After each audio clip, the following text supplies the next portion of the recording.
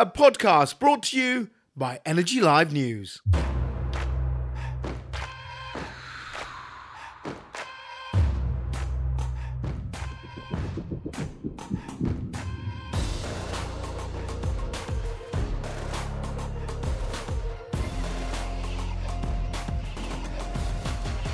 Christian and Richard, thank you very much for joining us at Talking Energy.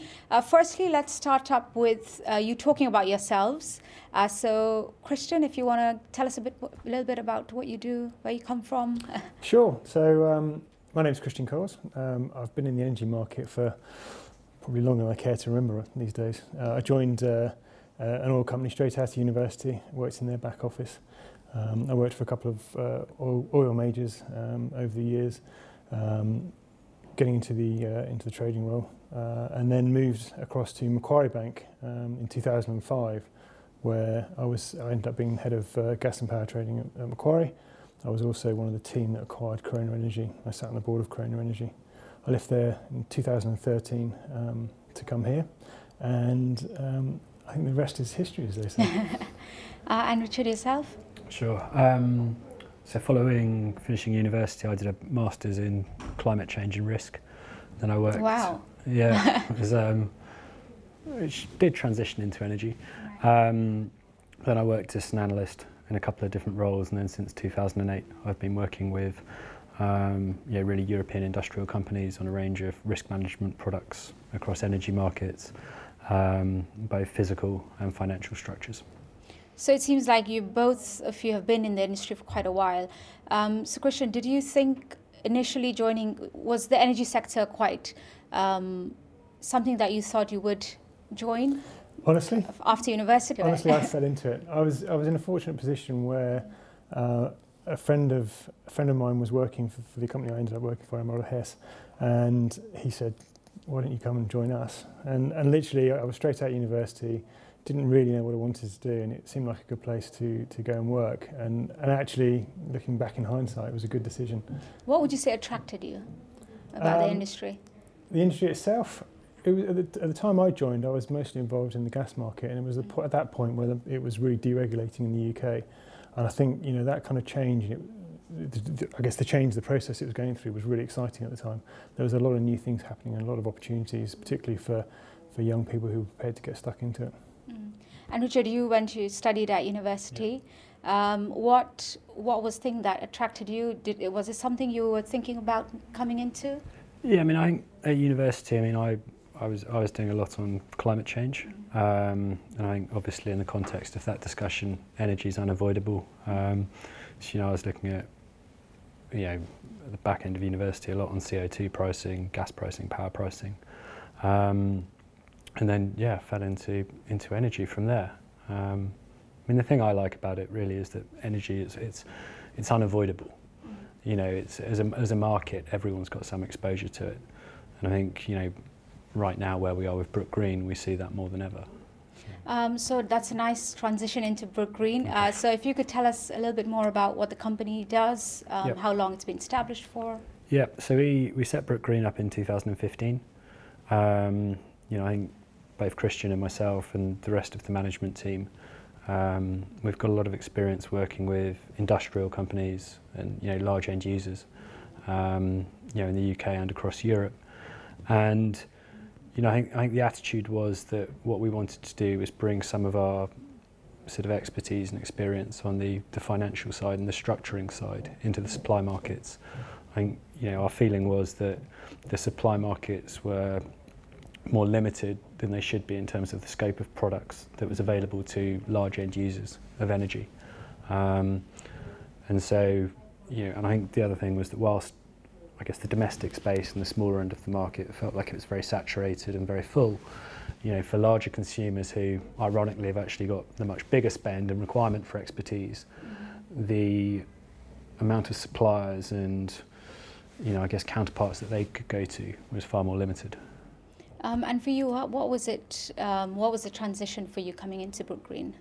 So like Richard, my background over the last sort of 5 years had been really working with those large industrial consumers in the UK and continental Europe.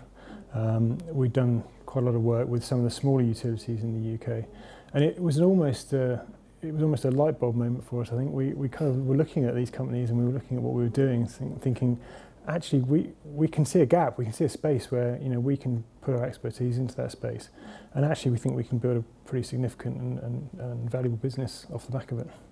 So what is it that Brook Green offers? So I guess with Brook Green, I mean the key thing that we're trying to do is be specialised. What you're not going to see us do is go, right, we're going to start servicing, pubs, small shops, domestic households. It's just not where we see ourselves as being able to add value.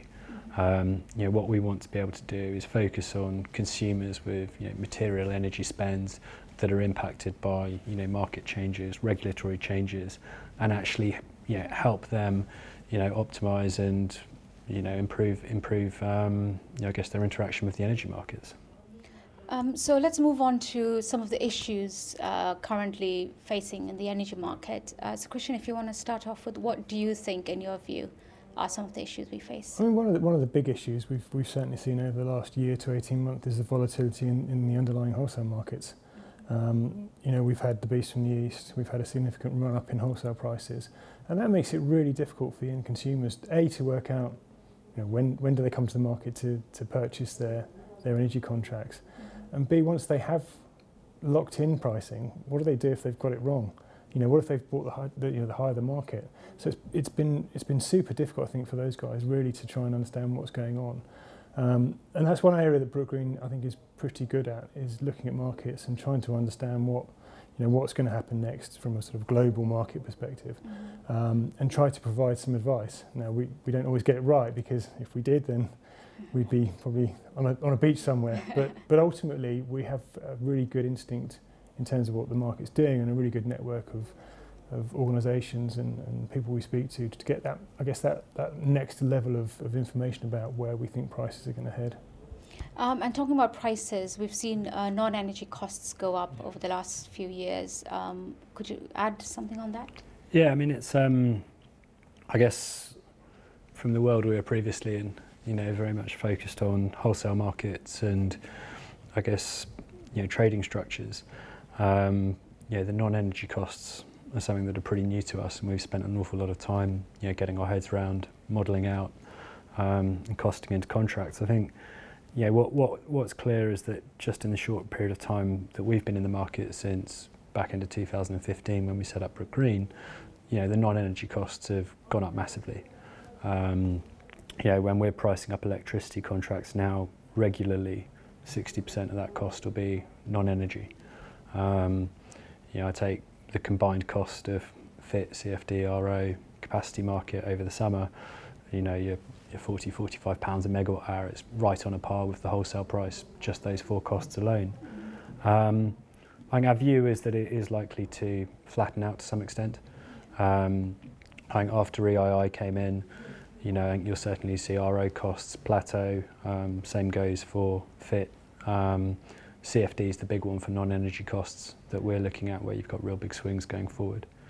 And then on top of that, you've obviously got all of the transmission and distribution charges that are going to be subject to targeted charging review. So it's one of those things that I think, the wholesale market, you can look at the screens, you can speak to people in the market, you can form a view, I'd say relatively easily. But the non-energy costs, it's obviously subject to a completely different regulatory process and level of uncertainty as well. And we hear a lot from suppliers, or we have in the past, about non-energy costs being a burden for consumers, business customers. Is there anything they can do to mitigate that in the long run, or be it energy or non-energy costs? So the wholesale markets, you've got some control over what you're paying in wholesale costs simply by when you're coming into a contract, when you're signing on the bottom line. That doesn't really exist in the non-energy costs. So your timing doesn't make such a difference. That being said, there are certainly things you can do in terms of bigger picture infrastructure, what you're doing behind the meter, what solutions you're putting in place, how you're optimizing, things on site at your end that can reduce your non-energy cost exposure. But that being said, there are still a lot of uncertainties, I think, looking 2-3 years out. how those costs are going to change anyway. And while we're talking about prices, like I said, energy bills, energy costs are a big, come as a huge impact for a lot of businesses. Are there any tips or any advice that you could give for business customers? Maybe your 3 top tips that you might have to reduce those costs or kind of control their costs in the long run? I think probably the first thing I would say is that they need to understand what the energy cost means to them. What if the price goes up, what does that mean to their underlying business? So they need to really understand what the risk associated with the markets moving up, because that then enables them to say, right, if it goes past this price, it's going to cause me a problem. So it informs them when to make a decision. I think once they can do that, it really, I guess, puts them in a position whereby they can drive the process as opposed to sitting back and just saying, well, I need to lock in my energy contract for October. Or do I wait, or what do I do? And so they can then take a much more informed decision about that process. So moving on to disruptive supply, we've heard this term disruptive quite often over the last year or so. What are your views on disruptive supply and new technologies that are coming into the market at the moment? Fine. Well, I think, across Brook Green and certainly, our management team, we're completely unanimous on the fact that it's going to happen. We've got to embrace these technologies. The grid, more renewables coming on, more intermittency on the generation side, less flexibility, and more of that flexibility needs to come from the demand side. I think what we see there is that the energy industry as a whole needs to do a better job communicating this to customers. Ultimately, customers' energy bills, for reasons on the wholesale side, on the non-energy side, they're going up. And at the same time, there are all these different mechanisms that have been put in front of customers that offer them these potential savings. And I think the key thing for energy suppliers and anyone in the market to be doing is to distill all these different mechanisms down for customers so that they can make more sense of it. I think what we're not convinced at the moment is that there's enough regulatory certainty and that the rewards for flexibility are as high as they need to be for consumers to actually get sufficiently motivated about a lot of those sort of disruptive technologies. And Christian, I think one of the technologies that keep popping up is battery storage currently. Would you say that is, in your view, or what in terms of what you've heard from industry, is there a demand for that? Are we catching on with the technologies that are coming in? We're certainly starting to see a lot more projects involving batteries. I think one of the key things moving forward is that, as the battery technology gets better, we'll start to see a decrease in cost to the point where it really does start to make economic sense for, an office, for example, to install a battery, and even down to, a home installing a battery.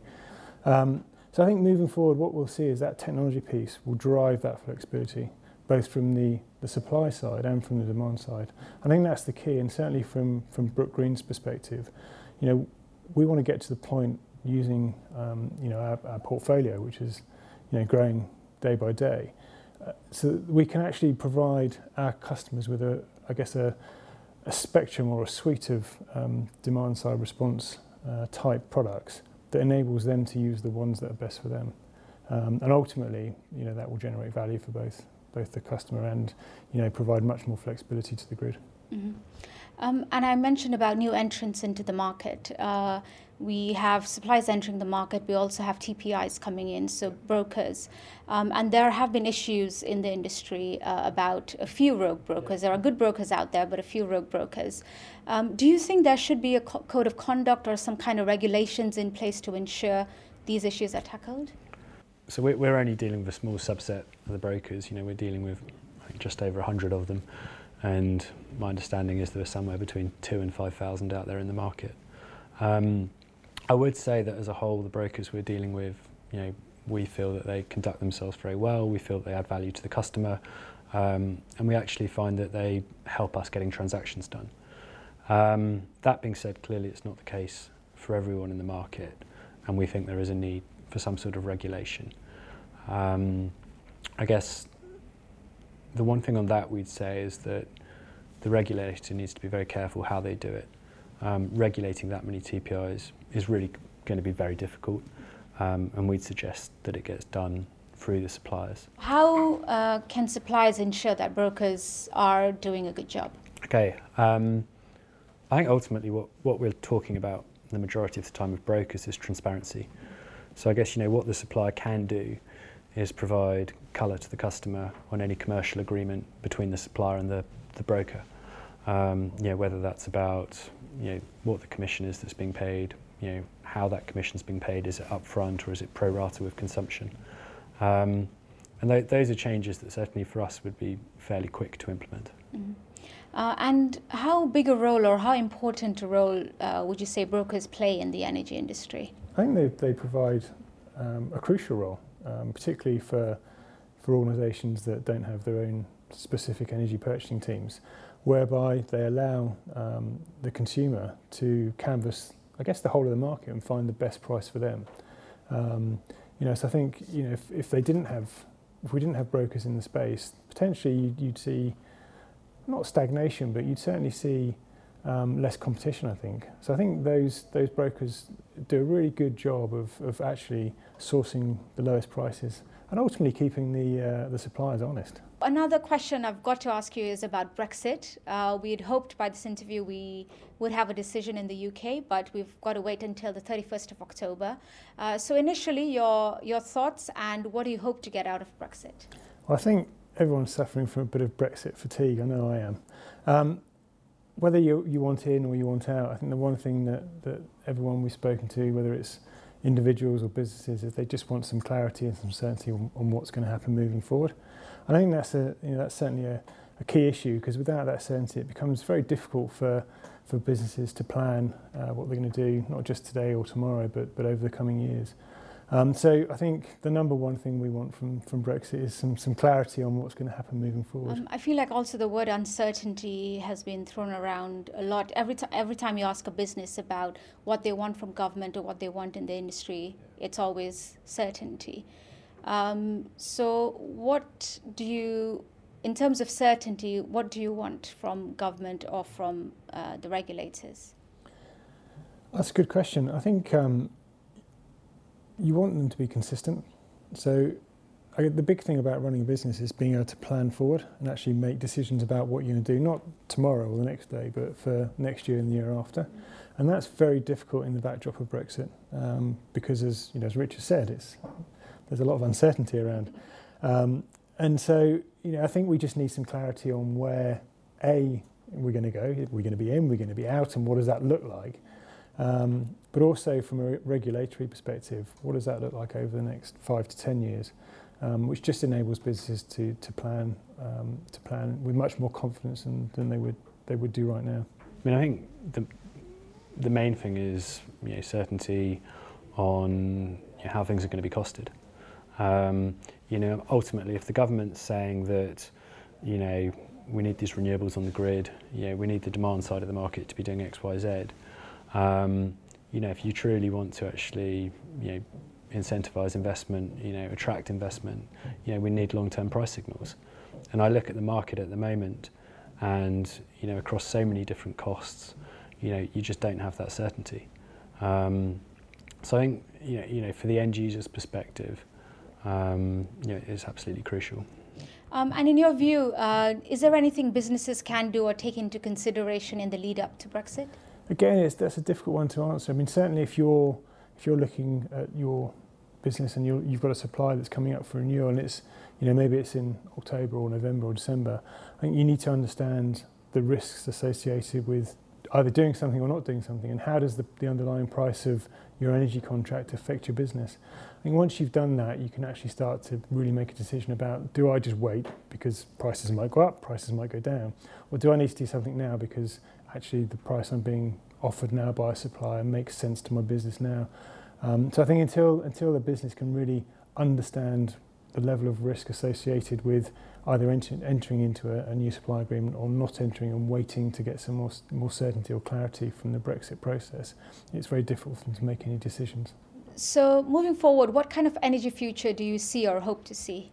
I think in terms of the future of energy, it really comes down to providing energy that doesn't have a big carbon footprint. And certainly the renewables we're now seeing on the grid have been, magnificent in terms of how they've reduced that carbon footprint. The difficulty has been, and will be moving forward, is how do you deal with the intermittency of that? And actually, now we're starting to see technology come to the fore, which allows end users to manage their own demand side. The real key and the real exciting thing about the future of energy is how you marry those two together so that one can fit in for the other. And I certainly start to think back to things like the Beast from the East. Moving forward, I'd like to see a world where, we've got a grid that's run on renewables, but actually we can cope with those stress events because there's so much demand side response in the market that can fill the gap when necessary. And Richard, yourself? I think there's going to be a lot of change. I think it will be an exciting period for all of the suppliers in the market. I think the key thing for us is that what really strikes us is that there's so many different mechanisms, revenue streams becoming available to customers. And what needs to happen, and for us the key role of suppliers, is to distill all of that down so that customers can understand it. The reality is that we still have customers that don't quite understand what's happening in a fixed price electricity or gas deal. And the level of complexity and the need for suppliers to be, presenting knowledge and understanding is only going to increase. So that's one of the things that we really see as crucial going forwards. Okay, that's great. Thank you very much. Thank you. Cool.